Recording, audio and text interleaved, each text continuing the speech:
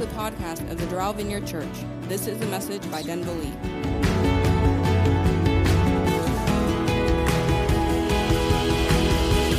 The title of my message today is The Story of the Bible.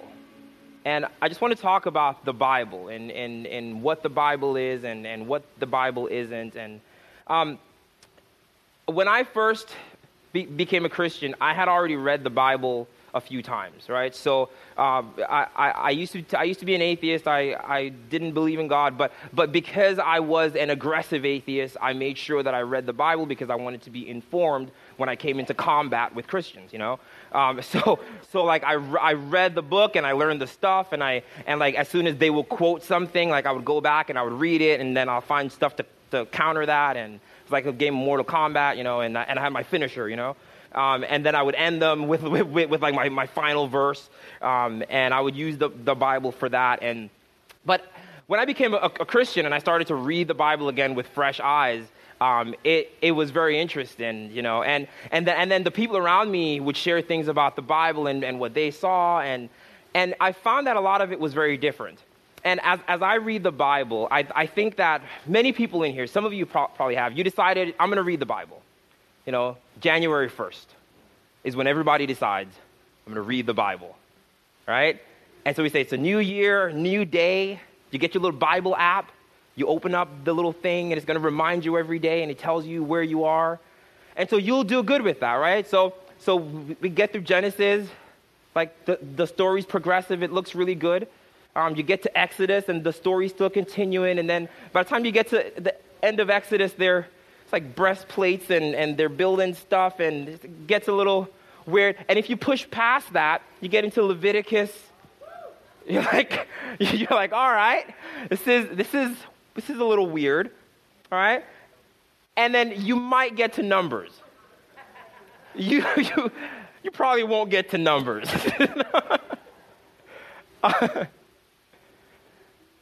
And then you get to Deuteronomy. You're like, I've read this story before. And then you kind of just decide, all right, I'm just going to start reading the Gospels. I'm going to go to John. And then you start reading John, and then you get to like John 3, and then you get to John 3:16, which you love, and then you get to like John 3:17 and 18, and you're like, what? This isn't the same as John 3:16. So you give that up. You're like, all right, let me go to the Pauline letters. And then by this time, you're at the end of January, and you're like, 2016. I'll do it in 2016. And then we kind of just give up on that whole thing. I picture reading the Bible sometimes. For those of you who are local here from Miami, when I picture reading the Bible, I think of starting at downtown. So downtown is like First Street, First Avenue, like Miami Avenue and Tamiami, I think is like the center of the city. Flagler, right? So at like Flagler, you start at Flagler, like downtown, at that intersection. You start there, and that's your Genesis. And then you're like, all right, I'm going to start here, and I'm going to travel Miami. And you decide, I am going to go west. You travel west. You see a little bit of Calle Ocho. You see the big chickens. It's like, this is great. You know, you pass a few restaurants. There's people everywhere. This is great. You get a little further. There's not so many businesses anymore. There's more residentials. And so there's not like people having a good time. Now it's just like people jogging, like and a lot of cars.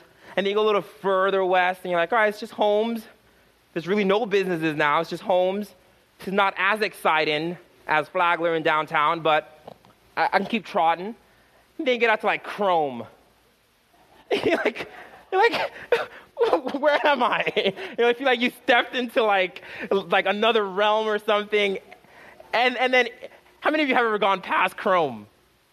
You go past Chrome, and it's like, this is not Miami. This is like Tennessee or something. This is like country. There's horses out there. There's chickens running around. It's like, it's completely different. And if you keep going, now you're like that. You're in the swamps. You can't even get anywhere anymore. Alligators are trying to kill you. This is Leviticus, right? This is like, I don't know what's going on anymore. I may or may not drown, and if I might die. I don't know what's happening. And then you stop at the Everglades, and you think to yourself, I'm just going to move to the middle of the country, where if I go west, life stays exciting. And one of the things about reading the Bible in a certain way is to understand that from the center of the city all the way out to the Everglades, there's a small thread that connects everything. And so someone who knows the totality of Miami can tell you how and this kind of creates what Miami is. This is, if I were to define Miami, most people when they think Miami, they think party. Like, it's a party town, everybody's going to hang out, we're going to drink, we're going to have a good time, we're going to go to the beaches, woo!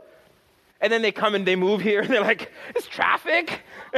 People are rude. This isn't Miami, right? So, like, how do you take all of that and give a true definition of what Miami is? And I think there's like a little thread that just strings all the way from the center of the city all the way out to the Everglades. That just connects it and helps it to make sense. And that's what I want to look at today. I want to look at the single story of the Bible. The Bible is 66 books by a bunch of different artists, and they paint different pictures for us, and somehow all these different pictures come together and make one big, beautiful thing, and that's what I think we have to be able to look at. If you don't know the single story of the Bible, you will make up stories as you go along, and you'll never really get a good picture of what God is in the Bible.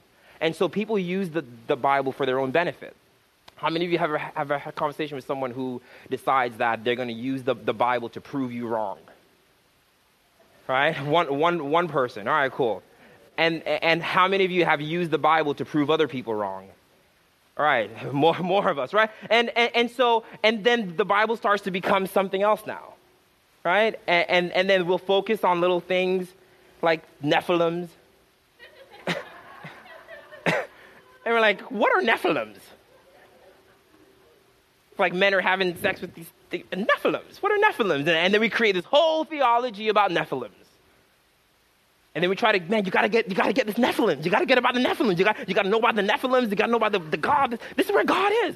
It's like, this is the story of the whole Bible. You gotta understand the Nephilim. This is the central point. And we get lost in the details.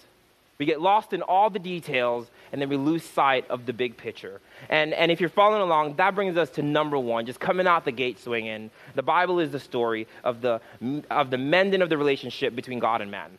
It's the mending of the relationship between, or you could put between me and God, if you like, or I like to put it, just for clarity for me, I put, it is the mending of the relationship between Godkind and mankind, right? Because God is another topic that we'll have at some other time where we just, what is God and who is God and what does that mean? So like when you're having a conversation and you say God and someone else says God, you're talking about two completely different things, I hope you know, right? So many of the times when you're talking to someone and you say, well, I believe in God, and they say, yeah, me too, it's probably not the same person, right? Because then you start talking about Jesus, like, well, I'm not really religious. Like, what are you talking about? I thought we believed in God. It's like, it's not the same God, right? But that's a whole other topic. But have you ever had a conversation with someone? So as a police officer, people ask me all the time, like, what is the greatest thing? Like, what's the most exciting thing you've done? Like, and I'll tell stories.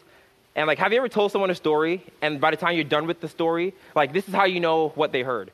Their response. Like, what are you going to say in response to the story? So I tell this story, right? Like, someone was going to get killed, and I saw the gun, the guy was shooting, I got out, I shot at the guy. It was all the whole thing, and I tell the whole story. And then they're like, the county gets you an unmarked car for free? like, all right, so that's what you heard. That's what you just got from this whole story. That's the thing that you think this story is about. And I think that sometimes if we don't get the fact that the story of the Bible is about the mending of the relationship between Godkind and mankind. And so the story begins in Genesis. When the story begins in Genesis, everything is all beautiful and everything works. And all the stuff you read in Genesis, like, I love the book of Genesis. I love apologetics. I love to talk about creationism and etc. But don't get lost in the details, right? It's just a picture for you to understand what's about to happen. That's why the Bible doesn't go into like all the details. So people argue like the 7 days is not really 7 days. It's like thousands. Each day is like 1,000 years. Or is it 7 literal days? Or is it like prophetic for something else? Don't get lost in the details. Because then you're going to argue with someone else. You're going to disagree. And then by the time you end the conversation, you went in there to preach the gospel. And you came out like doing something that's not like the gospel. And then no one gets to know Jesus, all because we couldn't agree on what 7 days were. That's not the point of the Bible, so let's not spend too much time on that. If it doesn't help us to get the message across, let's abandon it and stick to the plot. right? And so that just gives us a picture. Everything leading up to that, that's why there's not a whole bunch of details there. And when there are no details, if you find yourself having to create details as you go along, I think you start to travel down different roads. You stop traveling west at that point, right? You hopped on Chrome and you started going with the flow of traffic, and now you're in the neighborhoods, and now you're getting lost, right? So let's not get lost. Let's just keep traveling straight through and don't get too lost in the details. Study them. They're important. I'm not telling you to abandon them, but what I'm saying is to not focus on the small details. So the story begins with creation. We see God creates man. And then in Genesis 2:15, the Lord God took man and put him in the Garden of Eden to work it and to take care of it. And the Lord God commanded man, and he said, you are free. Everybody say, you are free to eat from any tree in the garden, but you must not. Say, but you must not. All right, so we see the contradictory there. You are free, but you must not, right? And we see the picture there where God gives freedom, but he also gives boundaries in order to keep your freedom. Right? And so freedom isn't doing whatever you want. Freedom is living life according to how God created you to be. And in order for you to do that, he sets up boundaries to help you stay free. Right? And so he said, you must not eat from the tree of knowledge of good and evil, because when you eat of it, you will certainly die. Right? That's the first promise that God's made. If you eat this, you will certainly die. And then in verse 22 of Genesis 2, then the Lord God formed woman from the rib of the man, and he brought her to the man, and the man said, this is bone of my bone and flesh of my flesh, and she shall be called woman, for she was taken out of man. And this is why a man leaves his father and mother and is united to his wife, and they become one flesh. And verse 25 is one of my favorite. Adam and his wife were both naked, and they felt no shame. All right, so this is a beautiful picture of this is just to get us to on this. We're getting to the point of the Bible here. So let's not get lost in the details. He's just kind of painting a picture so you can understand what's about to come next. So they were naked, they were free, there was no shame. This is the good life. Now there was a serpent who was craftier than any other animal that the Lord had made. And he said to the woman, did God really say that you must not eat of any tree in the garden? And then the woman said to the serpent, we may eat the fruit from the trees that are in the garden, but God said, you must not eat from the tree that is in the middle of the garden, and you must not touch it, or you will die. And the serpent replied, he said, you will certainly not die. For God knows that when you eat from it, your eyes will be open, and you will be like God, knowing good and evil. And then the woman saw the fruit from the tree, and it was good and pleasing to the eye, and also desirable for gaining wisdom. And she took it, and she ate it, and she also gave it to her husband. And right there is the broken relationship. The point of everything you've read so far is for you to understand this. That is the point where the relationship between God and man becomes broken. If there was no fall, if this event never occurred, would there still be a Bible? If there was no fall, would we have the Bible as we have it? I don't think so. Because I read the Bible and it's all in a response to this. The rest of the Bible is a response to this one event. It's everything that happens from here is predicated on the fall. And so when you start to have conversations with people about sin, and people will tell you, well, I don't believe that this is a sin. Krista and I were having a conversation, I think it was yesterday, where we're trying to figure out, because how do we approach certain things, in that people will say, I don't believe that's a sin. And say, well, you kind of don't have the right to define that. Just really simple. That, I love, that's like an opinion, but you can't say, it's like saying, what are the qualifications to go to heaven? How many of you have heard, just be a good person, right? You can't say that, because the whole idea of heaven, it comes in a whole package that tells you how to get there also. And so you can't take a piece of the package and then redefine it and then say, this is how you get there. The thing that tells you there's a heaven, it also tells you how to get there. And so you can't recreate heaven.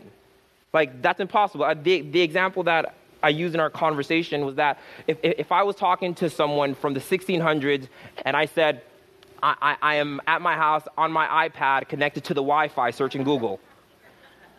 And they would say, oh, Wi-Fi. Yeah, that's like the connection between us and people. Like Wi-Fi is the love that we have for one another. It's no, it's not. Wi-Fi is like the internet. It's like the wireless connection between my computer and this thing. It's like it connects to the router. It's like, no. Wi-Fi is the connection between us. It's like you can't take, I'm the one who's introducing the idea of Wi-Fi to you. You don't know anything about Wi-Fi. So I'm telling you what Wi-Fi is. You can't extract Wi-Fi from my description and redefine it and then tell me that I'm wrong about what Wi-Fi is. You wouldn't know about Wi-Fi if it wasn't for me. God is the one who introduced the idea of sin. You wouldn't know about sin if it wasn't for God. So you can't then say, I don't believe that this is what sin is. Like God is like you can't extract that and then redefine it and then try to create it into something else, right? And so we see from this fall, we see from this thing, every single problem that you have in your life, everything that you may encounter in your life, that anything that you've ever prayed for comes from this one instance where Adam and Eve disobeyed God. Everything stems from this. This is the climax of the story, and it's introduced right at the beginning. And so we ought to understand the rest of it in light of that. Romans 5:12 says, therefore, just as sin entered into the world through one man, and death through sin, and in this way, death came to all people because all sinned. So what Paul is saying to the church of Rome is that all of you are sinners, not because you did something wrong, but because Adam and Eve sinned. And so he's referring now to Adam. He says, if through one man, every problem in your life stems from this one man. And you have to believe that. You have to believe that. Not only for you, you have to believe that for the people around you. And so when we talk about sin is no longer primarily a behavior. Sin is no longer primarily something that someone does, because sin entered into the world. And if sin is an action, then we have to say, which sin entered into the world? And then for the Christians, we would say, oh, this was the one sin that entered into the world. It says sin is no longer just a single action. So you can't pick the sin of your choice and say, like, this is the one thing. Like, sin is an atmosphere. I describe it like chemical warfare. Like something come and just drop bombs and releases a gas, and then we just breathe that gas in, and the gas changes the atmosphere, it changes everything. And that's what creates actions. And so it's not primarily an action, but it is an atmosphere, or as Paul calls it, the principalities. Right? That's what sin is. And so if sin is not primarily an action, but it is an atmosphere, then Paul says, if through one man sin entered into the world, you've got to believe that for the rest of the story to make sense. Because there's going to be an undoing of that soon. And if you don't believe this part, then this part is not going to make any sense. And so if we say the whole story of Adam and Eve is just a fairy tale or it's just a picture, there's no way that Christ is going to make sense to you. Because if through one man sin entered into the world, the point of that is there's going to be another man through which grace and righteousness and freedom is going to enter into the world. So you've got to start with this. This is the central point of the entire Bible. And so the rest of the book is just how the mending of the relationship occurs. And that's how we ought to read the scriptures. And we see immediately, the mending of the relationship happen in verse 8. Then the man and his wife heard a sound in the garden, and he was walking in the cool of the day, and it was God. God was walking with them. And so they disobeyed God, and immediately we see God coming on the scene. And in Genesis 3:21, the Lord God made garments of skin for Adam and his wife, and clothe them. And there we see the first death that's occurring. Again, this is another picture of the mending of the relationship. You remember God says, you will surely die, right? And some people think that it means like a spiritual death where they're separated from humanity. And others like myself, I believe it's both. I believe that it's a spiritual death, but I also believe that God said you will die physically because they were going to live forever. And God said, now you're going to die. Death has come into the picture. And then he says, but the mending of the relationship, the whole point, he begins right there, the very next breath. The very next thing that happened is God says, all right, instead of killing you, there's going to be an animal that's going to die in your place. And when that animal dies, I'm going to take the carcass of the animal and cover you and clothe you. We see an immediate picture of Christ. We see an immediate picture. Instead of your death, the Christ dies, and then he clothes you with the Spirit. And so immediately we see God painting pictures of the mending of the relationship immediately after it's broken. Immediately we see those pictures. And then for the next few chapters, we get to see what life is like with a broken relationship. And that's when we talk about the Nephilims. That's when we start to talk about all the chaos. Genesis 6, verse 5 through 8 is the culmination of this. The Lord God saw the great wickedness of the human race, and he saw every inclination of their thoughts, and that the human heart was evil all the time. Like, this is the culmination. So there was separation from God, and then the next few chapters is, this is what life looks like when humanity is separated from God. There's nothing but evil. Their hearts are wicked. Their thoughts are wicked. They have sex with things and people, and it's weird. Weird things start to happen, and it's disgusting, and it's chaotic when God is not in the picture. And so God says, all right, here's the fall that happened in the garden, and for the next few chapters, do you see what happens when you're separated from God? It's just, you're no good without me. You guys get that? Like, you're no good without me. He's just, and he says, all right, you get it? Let's clean it up. He chooses Noah. We see the flood. And then the mending of the relationship continues. And that takes us into number 2. The Bible is a story of God's love pursuit for me. And so the story goes on and until we now get to Abraham. Now, when we read the Bible, we have to question why the Bible picks certain people. So there's hundreds of people, thousands of people, but yet the Bible picks to tell us certain stories of certain people along the way. That should tell us that it's aiming towards one thing, right? I just want to teach a little bit, and then we'll talk about something more exciting. But I think this is really important for us to understand how to read the Bible. What are we looking for when we read this? What is the point in this whole thing? Genesis 12, right? Genesis 12, we see the story of Abraham. And so out of all the people that existed, right? And Genesis 10 and 11 tells us of all these people who existed, and the story focuses on Abraham. Now, the focus on Abraham, the Lord said to Abraham, go from your country and your people and your father's house and to a land that I will show you. It says, I will make you a great nation and I will bless you. I will make your name great and you will be a blessing. And I will bless those who bless you and I will curse those who curse you and all the people on the earth. And they'll be blessed through you. So God says, I am going to mend this relationship through my love pursuit through Abraham. Right? This is the next picture that we see, and then Abraham becomes the father of everything that happens. Right? And so we have to read the Bible in terms of Adam and what happened to Adam, because that's where the story continues, and then what happens with Abraham, because God says, now I'm going to undo it through Abraham. And Abraham becomes a central picture in Scripture. Now, I talked a little bit about this before, the covenant between God and Abraham, and in Genesis 15. I'm just going to read through it really quickly.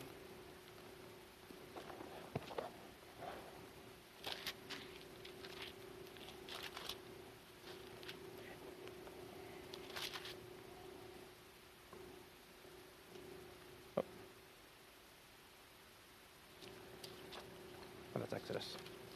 So in Genesis 15, we get the promise of this restoration that God says he's going to bring through Abraham. So in Genesis 12, he says, I'm going to bless the entire world through you. I'm going to undo everything that was done in the garden. And then in Genesis 15, after this, the word of the Lord came to Abraham and said, do not be afraid. I am your shield, your very great reward. But Abraham said, Sovereign Lord, what can you give me since I'm childless? And the one who will inherit my estate is Eliezer of Damascus. And Abraham said, you have given me no children, so a servant in my household will be my heir.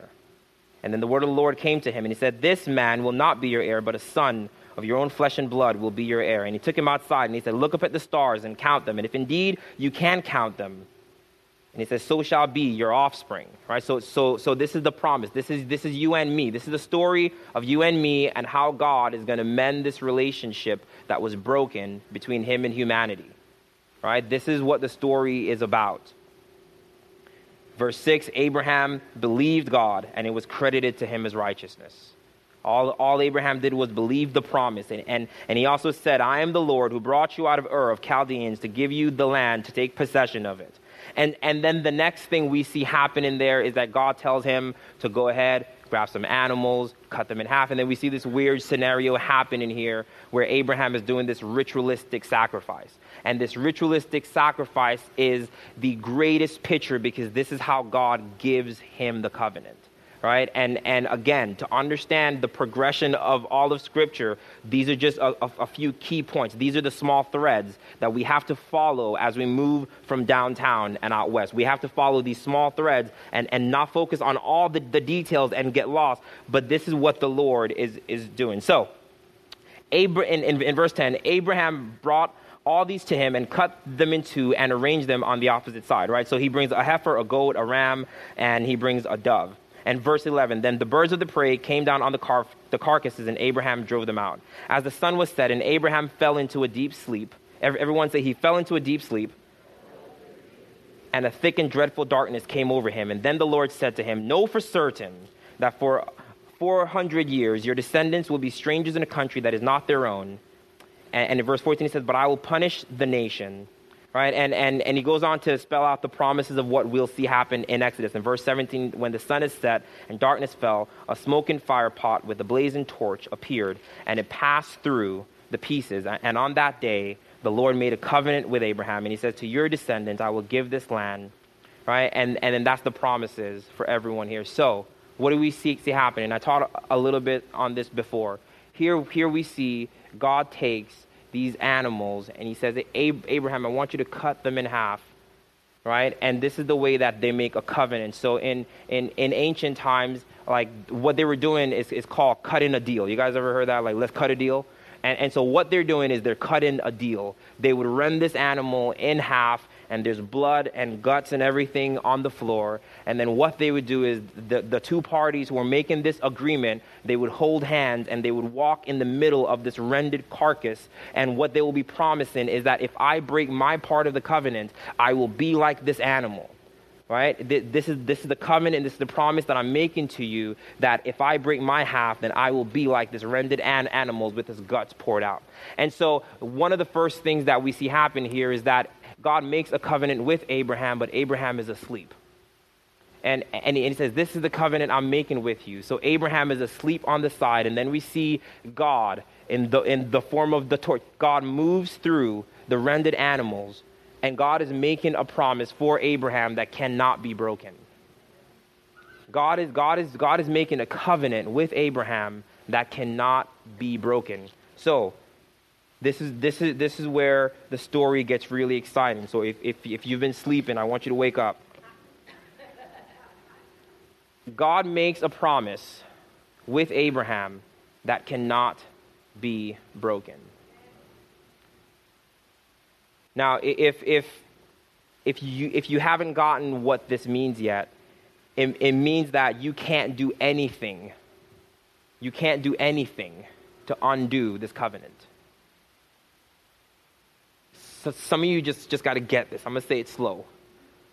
There is nothing that you can do or that your neighbor can do. Those people who you think hate you and they're trying to ruin you and your empire. There is nothing they can do. The devil in hell, nothing he can do. I don't care how bad you behave. Well, you said, oh, well, I'm out with this the sin. I got this sin, so God's not blessing me. Bad theology. There's nothing you can do. Say it until it starts to soak in, right? Until you start to get it. What have you done to break this covenant of God? God says, you messed up in the garden, and I'm going to pursue you in love, and I'm going to make a covenant to pursue you, and I'm going to bless you, and I'm you're going to be mine. He says, you're going to be mine, and you're going to be in my heart. I'm going to be passionately in love with you. Now, what have you done to break that covenant? What things have you done? What kinds of things have you done? Okay, not you, because people don't like to think about themselves. Okay, what have other people done? Now you're like, well, I can tell you about them. I can tell you what they did, right? What are some things that people do that reasonably would say this promise that this cannot be God? God cannot be a part of this thing that you have going on. Yeah, murder. What kind of lifestyles, what kind of behavior does someone have to produce before you say the covenant that God is going to love you and bless you forever is broken? There is none. And this is faith in Christ. You must believe this. This is the point. You must believe this. It's not an option to believe this. You must believe this. You must believe it for you, and you must believe it for your family, and you must believe it, listen to this, to the people who God has called you to minister the gospel to. You must believe this. You must believe that there's nothing in someone's life that can tear them away from the promise that God made as he is walking through the dead carcasses, shaking hands with himself, cutting a deal with God and saying, I'm going to bless this sleeping man over here. He doesn't even know it. He's asleep. And God is the eternal God makes a promise with the eternal God for eternity that there's nothing this finite man over here can do. I'm going to bless him just because. He may not even know it. He's asleep. How many of you met some people, they don't even know they're blessed? They don't even have a clue that God is blessing them. Have you ever met these people? Like they're like, it's mind-boggling to me. Like they don't even trust in Jesus. They don't even have faith in anything, and God is just blessing them. And I'm offended by this. I'm offended by this because I behave well. I come to church. I'm a pastor. It's people, they're not even pastors. They don't even have a church. God is like blessing them 10 times fold over and over because in my mind, there's something that they're doing that God should not be blessing them. Because I have not really believed this for real.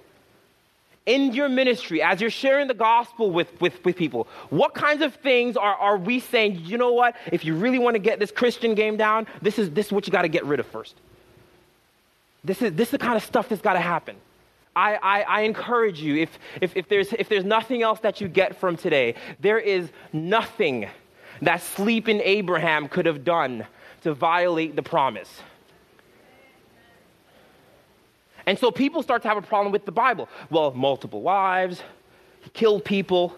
Yeah, because you don't get the point of the Bible. The point is there's nothing he can do to break it. And so, but he's sleeping with people and he's lying to God. Yeah, and so there's nothing he can do to break it.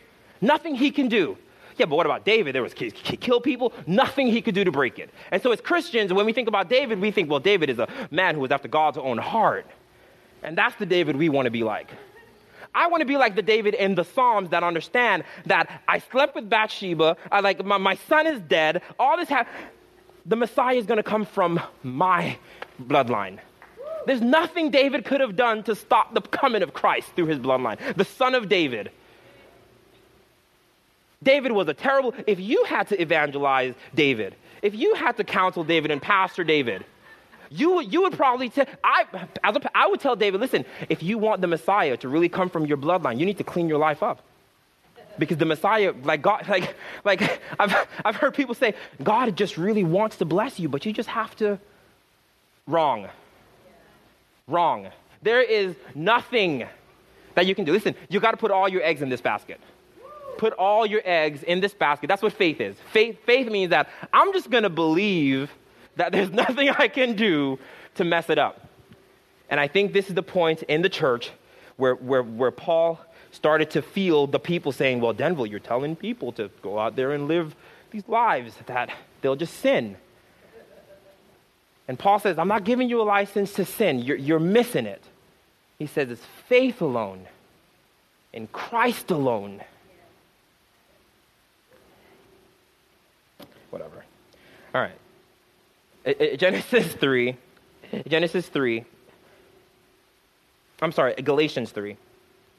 Galatians 3, verse 9 spells it out. It says, so those who rely on faith are blessed along with Abraham, just as Abraham was blessed. How many of you know that Abraham was rich? Like Abraham was filthy rich. Like, he had so much stuff, he had to hire people to take his stuff for him. Like, I question Abraham's move because God says, like, I want you to leave this place and go. And he's like, all right, cool. I'm bringing everything with me. like, it's not like when Jesus comes and he says, leave all this behind. God says, I need you to get up and go. And Abraham brings all his riches. And he's like, hey, I need my nephew to come with me. Pack these bags. Bring all this stuff. I'm taking my riches with me. But Denville, the rich can't get into heaven. There's nothing that you can do, nothing that you can be that can stop the promises of God. Galatians 3, verse 10. For all who rely on works of the law are under a curse. Love that verse. All who rely on the works of the law, is it up there? For all who rely on the works of the law are under a curse, as it is written, cursed is everyone who does not continue to do everything in the book. If you base your life on how well you are doing, if you base your walk with God on how well you are doing, for all who rely on the works of the law are under a curse. Well, what is the law? The law, if I could just upgrade it to a place that we can understand very briefly, the law is anything, all your shoulds and coulds. Take all your shoulds and coulds, like I should do this, like I should, like my should, and then you shouldn't, well then you shouldn't, and I shouldn't, and I shouldn't, and I shouldn't, I shouldn't, and I shouldn't. What are those to you? Those are your laws. It says, if you're relying on the system of your laws for the blessings of God to come, then you're under a curse. Then what is a curse? A curse doesn't mean that there's going to be an owl that's going to fly into your room. And that's not what it is. A curse is simply being separated from God. When it says Christ was accursed, you remember that? Like, because he who hangs on a tree is accursed. Like, this is what happened in the Garden of Gethsemane when Jesus, because he knew that he was going to become accursed. And becoming accursed means that you're separate from God. Do you remember, this is what we saw throughout the Bible. When someone was cursed, they were removed from the community. They were just separated from who God is. If you are relying on a system of whatever crazy system you have in your life that says this is what I need to do in order for God to do something. Man, that felt good. Whatever system in your life that says that this is what I got to do in order for God to do what he's got to do. That is your law. And this is important. Let me tell you why this is important. This is important, and this is why the church exists. This is why it's important for you to come to church. You need to come to church because you need to hear this. And I need to come to church because as I'm preaching this, I need to hear this. So I was praying this morning, my prayer before I got up here was Lord, like you know my hypocrisies, and you know that I'm about to get up here and say some things that are not really formed and foundational in my own life. But I'm going to preach it anyway. I'm going to say it simply because I'm also going to hear it, and I also need it. And so this is why we need to come to church, because we need to hear this. Why? You need to hear this because, listen to this. Listen to me. Every system of life tells you that if you do this, then this will happen. That's how life is designed. I told my son this morning, if you eat your eggs, then you can get bacon. That's just what we do. If you pay your bills, you will have good credit. If you go to work, then you will get paid. If you work out, okay, all right. Too far, Pastor, too far. But you need to come to church so you can hear this. And the different word is because and therefore. Because this happened, therefore this. Because Christ died. So therefore this. It's not a if you do this, then this will happen. Because every area of our lives is designed to teach us this lesson. And then Christ comes in and says, that's not really the lesson that I want you to learn. I want you to learn that it's not because you did something that this happened. It is because God did something. It is because of what he has done. And number three, the Bible is a story of redemption through Christ. The Bible is a story of redemption through Christ. 2 Corinthians 5:18. And all this is from God, who reconciled us to himself through Christ. So when we talk about reconciliation, right, this is a really great word to take away for today. Reconciliation means that you're putting together something that was once broken. That is one meaning of reconciliation, right? The relationship was broken, and he says through Christ, it's coming back together. Right? And so the whole Bible has to be understood in terms of the broken relationship, the mending relationship, and the reconciliation. Like, this is what the story of the Bible is about.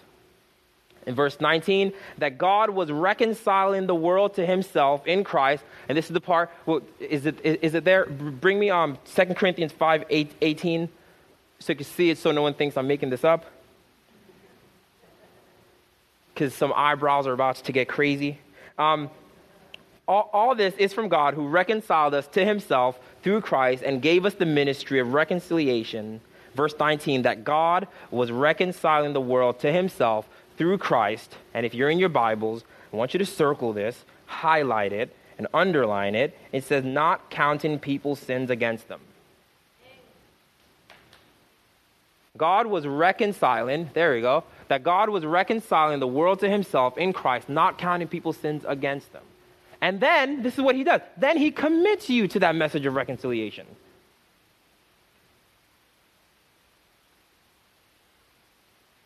There's nothing you can do. I think that's my message for today. I need you to become disarmed. There's nothing you can do.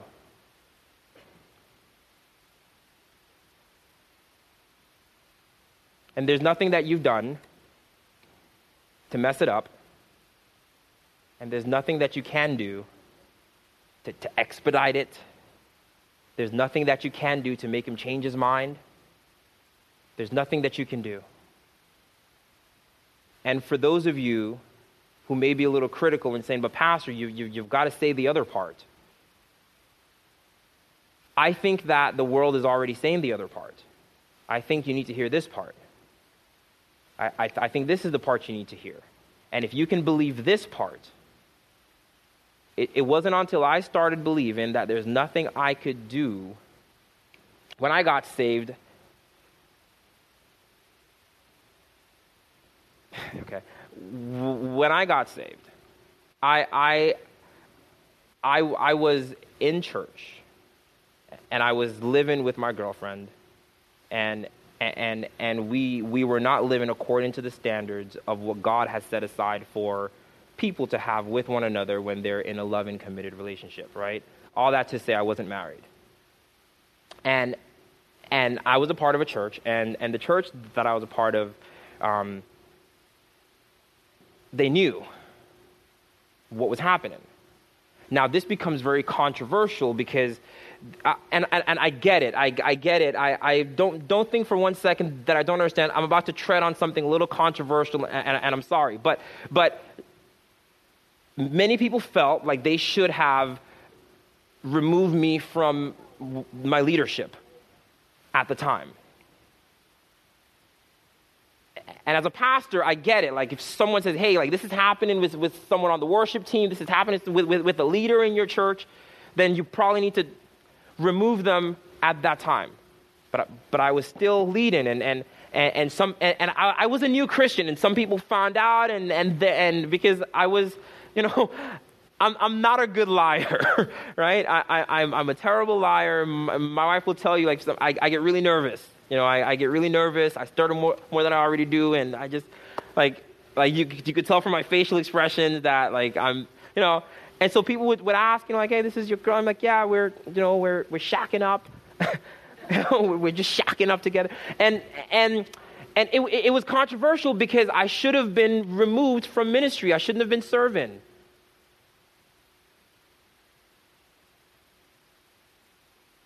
And I get it. And they're right. But there was a guy there who was involved in my life. And he says, listen, Denville, I can't make you. I'm going to tell you what's right. I'm going to tell you what's true. And I'll see you next Sunday.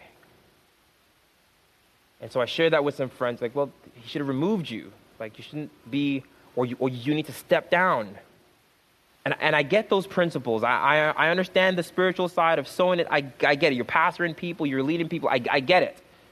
So don't think that I'm ignorant to that. But what I'm trying to convey to you is that someone allowed me to see, like, listen, there's nothing you can do. There's nothing you could do to stop this. And it took about 2 or 3 months before the Lord just started to impact my heart. And I was like, it made me change. Like, it just something in my heart that made me change, because I realized that, like, there's nothing that I could have done to stop, because God was still blessing me. And I was ministering, and God was using me. And people were being blessed and healed. People were being saved. And I was like, man, like, but I have this lifestyle. And God was like, no, you don't understand this, Denville, because you think that your lifestyle is going to stop me. But like we were singing, over mountains. He leaps over mountains. And that was my mountain. And I know that many times in the church, when we come to a mountain, we tell people, you need to stop. But here's the thing, it doesn't change the heart. And here's realistically what would have happened. I probably would have been offended because I was a really young Christian, and I would have left the church. And I would have left the church, and I probably would have never gone back, because I'm being rejected because people don't accept who I am and where I am. And it was because someone persevered, and someone who understood this. Someone who understood this and said, listen, I could try to force him to stop his actions, but God isn't after your silly actions. Your little rituals, your washing hands, the cleansing ceremonials. Like, God isn't after that. Because you could do all this action, and so you can get me to move out, you can get me to stop, but in my heart, I'm still not changed. And so they understood this, and they were like, listen, nothing we can do. God needs to do this. And so and what they chose to do was they chose to love me despite my sin. The greatest testimony of Jesus in my first year of being a Christian was that there was someone who said, Denville, stay in your sin, come as you are, be as you are. Because it's good to sing that and say that. It's really good. Like, hey, come as you are, brothers. Come as you are. Come to church just as you are. We're going to look at you funny. We're going to talk about you. And then we're going to try to tell you to stop. But come as you are. I love you too much to have you not change. I need you to come as you are so I can make you different. Listen, I get it. I understand. But what I'm saying is that there's nothing that you can do. And especially when we're a prophetic culture as we are, this is a really important, fundamental thing for you to understand. And I've spoke on this many times before, and it's really important that we get that you cannot change people. You can't even change you. You have your own rules that you break all the time. I set standards for myself, and I fail at them. I fail at these standards all the time. But it says that what needs to happen is my faith needs to be sown into the fact that it is because of him. It is this man, Jesus, that if I just put my faith on him, and if this is you today, if this is you and you're in a place where you know you need to get out, here would be my ministry to you, would say, listen, I'm not going to tell you to leave where you are. Because you can do it to please me. And then I'm going to be calling you to live under this law, and for all who rely on the works of the law, they're under a curse. And so you're still going to be separated from God. That's what the curse is, being separated from God. If I tell you to ride a broken bicycle, you're going to fall and bust your face. Like living life by the law is a broken bicycle. And I'm telling you, don't ride it. It would be to stay where you are and continue to trust God, and God will bring you, but just don't stop looking at him. Just don't stop looking at him. because he will bring about the change that you need. He's the changing agent, not me. I'm like the speaking agent. I just come up here and I speak, but he's the changing agent. He's the one who will come and change your heart. But you got to let him. You got to let him do that for you. Let me give you the last one before we leave here. I have some more stuff I wanted to say. I don't even know anymore. Romans 5:15. But the gift is not like the trespass. For if many died by the trespass of one man, how much more did God's grace, the gift that came by grace of one man, Jesus Christ, overflow to many? See, we put Adam in the place of Christ. We put Adam in the place of Christ in that we have a great confidence in what Adam did. And when we say, well, there's sin in the world, through one man, sin came into all the world. And we get that and we believe that. And the Bible is the story of how you take that same picture and you turn it around. Through the death of one man, through the grace of one man, grace, it overflowed to many. Through one man, not through one behavior, not through one change, not through one correction, not through one man.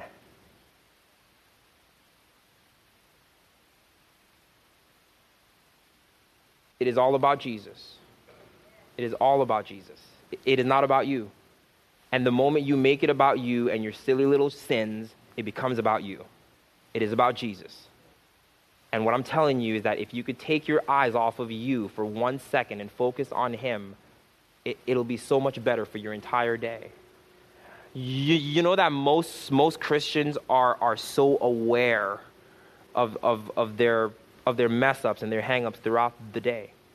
Many Christians spend more time praying for forgiveness than they do just spending time with the Father. Just want to see you, like to have passion for Jesus. And I think this happens when we just start to take our eyes off of ourselves for a minute. Let me tell you something that will not happen. There will not be one person who's going to be in hell saying, but I believed that he was the Son of God. I believed that he was Jesus, and I tried to, but I just couldn't. Like, I tried to live a better life, but I just couldn't. No one's going to be there like, Jesus, I tried my whole life to get to know you. No one. There will be no such person in hell. There will be no such a person who says, I tried to get to know you, and I tried to connect with you. I tried to love. I tried. Like I tried because I believe that you're God. I tried because I believe you're the Son of God, and I know that I need you. And I just kept messing up. Like, no one's going to be in hell with that story. None. Because that's the very heart that gets you to heaven. That's the very heart that gets you to heaven. And so God is after that heart. Just like I was telling people, I've met a lot of homeless people. I've never met a homeless person who was like, I just gave too much. Like, I just gave, and like I gave to the church, I gave to the United Way, I gave to the Red Cross. Like, I met some other poor people, and I gave to them, and that's why I'm homeless. I've never met such a person. I've never met such a person. Because with that kind of heart, whatever. Number four, the Bible is the story of how God wins. That's it. So it starts with sin, and the whole thing is just telling you, hey, this is how God wins. This is the process of how God wins. So when you couldn't get to God, when you couldn't stay with God and you messed up, the entire Bible said, listen, here's what I'm going to do. I'm going to pick one man called Abraham, and he's going to form a group of people. And through this people, through this people, the Jewish people, the whole world is going to be blessed through this Jewish people. And they're going to have a history. And through this history, they're going to mirror and picture these kinds of life. And so I'm going to send you sacraments and sacrifices and systems and say, if you kill this animal in place for your sin, just a picture of what's about to come. I'm going to send you priests and prophets and judges, and I'm going to give you a whole history just to try to bridge this gap and bridge this relationship. And I'm going to give you good behaviors to follow just to keep you right and trying to get. But then one day, God realized that all of the stuff that you're doing couldn't cut it. You couldn't sacrifice enough animals. You couldn't have enough kings and priests and judges. You couldn't have enough of that to get to him. So he says, here's what I'm going to do. I'm going to wrap myself up into flesh. I'm going to step out of my divinity and come into humanity, and I'm going to bridge the gap this way. There's nothing that you could do to stop Jesus. The Sadducees and Pharisees tried to stop him, and they couldn't stop him when he came into the earth. There's nothing they could do to stop God, because this was God's promise, coming into the earth. And then they killed him. Death tried to stop him. Death couldn't stop him. He was in the grave, and then he rose up. And then even when he rose up again, they didn't believe in him, and they couldn't accept him, and they couldn't even stop him. He just ascended into heaven, and then he gave gifts to man, and he's blessing men, and he says, this is a story of how God wins, because you can't stop him. God wins because you can't stop him. And this is what you've got to get. You cannot stop God because he wins. And what I'm going to invite you to today is to just join the winning team. That is how I preach the gospel. God wins, join the winning team. If I told you, listen, got this whole game rigged, the Dolphins are going to win, place your bets on this because God wins. That is the invitation to follow Jesus. It's not, hey, I need you to do a better job. I need you to just join this team, put your eggs in all this basket, that he is the Son of God, that he's the one that can do it. You're nothing without him. You're nothing without him. You were never anything without him because he's the one that made you, so you never were. You were nothing without him, and you're even nothing. If you separate from him, you're nothing without him. And he recognized this, and he's like, listen, you're going to be nothing without me, but you don't recognize it, so I'm going to come to you. Because you don't even know you're nothing without me, because nothing doesn't recognize it's nothing because it's nothing. And so he comes and he makes you something. And there's nothing that nothing can do to become something, but continue to be nothing until something comes. I don't know. There's nothing that nothing can do to become something. So you need something to come into nothing to make it something. So if you're nothing, continue to be nothing until something comes to make you something. If you want to learn to preach the gospel, it's just really simple. God wins. Come join this team. God is winning. Ezekiel 37, verse 26 says, I will make a covenant of peace with them. Can you start from 36 of Ezekiel 37? It says after we see the whole thing of the valley of dry bones, right? It's like death can't even stop you. Prophesy over these bones. It's like, oh, but they've been dead for years. It's not like these people didn't just die. This is not Lazarus, right? This isn't Lazarus who just died and he still has flesh, and all that Lazarus had was some grave cloth that needed to come off. He said, no. These bones have been dead for years. These people died a long time ago. I don't care how long you've been dead. If you've been dead for a really long time, he says, prophesy to these bones and speak to them. Flesh, come on these bones. Muscles, ligaments, come back on these bones. Death can't stop his plans for life in you, right? And then at the end of 37, Ezekiel 37, verse 27 says, I will make a covenant of peace with them, and it will be an everlasting covenant. Somebody say an everlasting covenant. Everlasting. What does that mean? Everlasting. It means everlasting. That means that when you stop, it continues. Even if you stop, it continues. And I will place them and multiply them, and will set my sanctuary in their midst forever. He said, you don't even have to come to my sanctuary. I'm going to set my sanctuary in your midst. You don't even need to come. I'm just going to come and set my sanctuary in your midst forever. Verse 27, my dwelling place will also be with them, and I will be their God, and they will be my people. This is Ezekiel prophesying before Christ even comes. He says, my dwelling place is going to be with them. And then the word becomes flesh and dwelt among us. And then if we go to Revelation 21, verse 3, John writes, then I saw a new heaven and a new earth, for the first heaven and the first earth had passed away, and there was no longer any sea. And I saw a holy city. I just want to see a holy city. This is good. This is good. And I saw a holy city, a new Jerusalem, coming down out of heaven, prepared as a bride, beautifully dressed for her husband. And I heard a loud voice from the throne saying, look, it's finally happening. What Ezekiel said, the fullness of what Jesus did, God wins. And here is how he wins. Look, God's dwelling place is now among people, and he will dwell with them, and they will be his people, and God himself will be with them, and he will be their God. What does that mean? The kingdom is coming. God is going to be in charge of everything, and you don't have to go to Jerusalem. You don't even have to go to the holy city. God is going to split the heaven open and the holy city is going to come down. I'm telling you, you can't stop this man. You can't stop this man. And I need you to believe that, not just for you, but I need you to believe that for the people in your life that you're praying for. I need you to believe that for the people in your life who you're believing to come to Christ. I need you to believe that nothing can stop them. I used to be an atheist. My beliefs couldn't stop him. He pursued me like a I got saved when I went to go fight a priest. I went to go fight a priest. He had to ask me, you don't have a gun on you, do you? I was ready to fight a priest. There's nothing you could do to stop him. In this living room, the Holy Spirit came, and I didn't even know Holy Spirit. Holy Spirit came and touched me and moved me. I was an atheist ready to fight a priest. You can't stop him. I don't care what you're doing in trying to stop him. You could behave worse if you want to, but you can't stop him. The grace of God is sufficient. Where sin abounds, grace abounds even more. He comes even more. You cannot stop this God, and that's where I need you to place your faith in this.